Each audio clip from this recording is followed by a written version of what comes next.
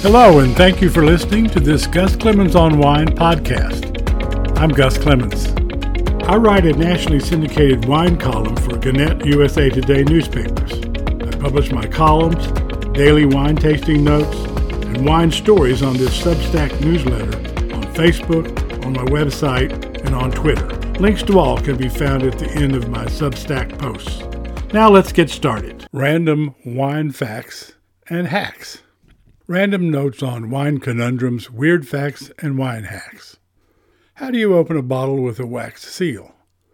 Instead of foil, some winemakers now substitute wax as a wine capsule. What do you do? The original purpose of wine capsules was to provide a protective shield to prevent rodents and insects from harming the cork. As that purpose faded into yesterday, capsules remained to promote the brand. Nowadays, some wines have a wax seal for the same image reason. What to do?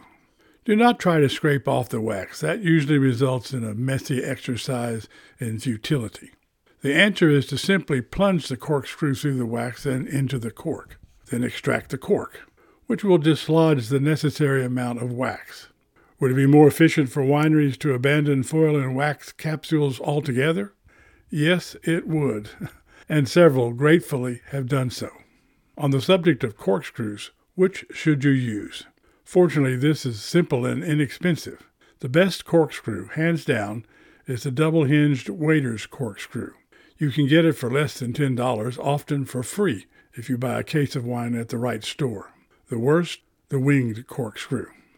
Almost any wine you buy, especially under $50, is ready to drink when you get home and will not measurably improve with age.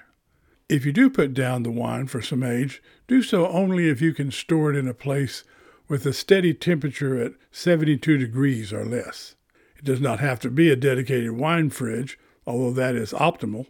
Avoid light and vibrations. Never store your wine on the top of your refrigerator.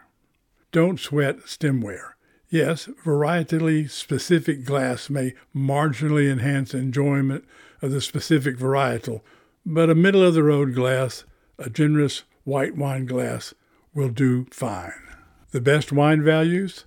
South Africa, Portugal, Spain, Chile, Argentina. When in doubt, decant. Almost no wine will be harmed by decanting. Many will improve. You can decant sparkling wine, it will not kill the fizz. Tasting notes. Links to my longer reviews are in the copy. El Coto Rosado, Rioja, 2021. Fruity, tasty, simple rosado, rosé, that flaunts strawberry, $10. Tribute, Sauvignon Blanc, California, 2022. Juicy, citrusy, with enlivening rush of spiciness on the finish, $14 to $17.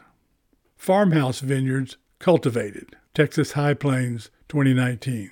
Smooth, fruit-forward, decadent dark fruit delight, $35. Last round. If you replace your evening glass of wine with green tea, you can lose up to 87.4% of what little joy you have left in your life. Wine time.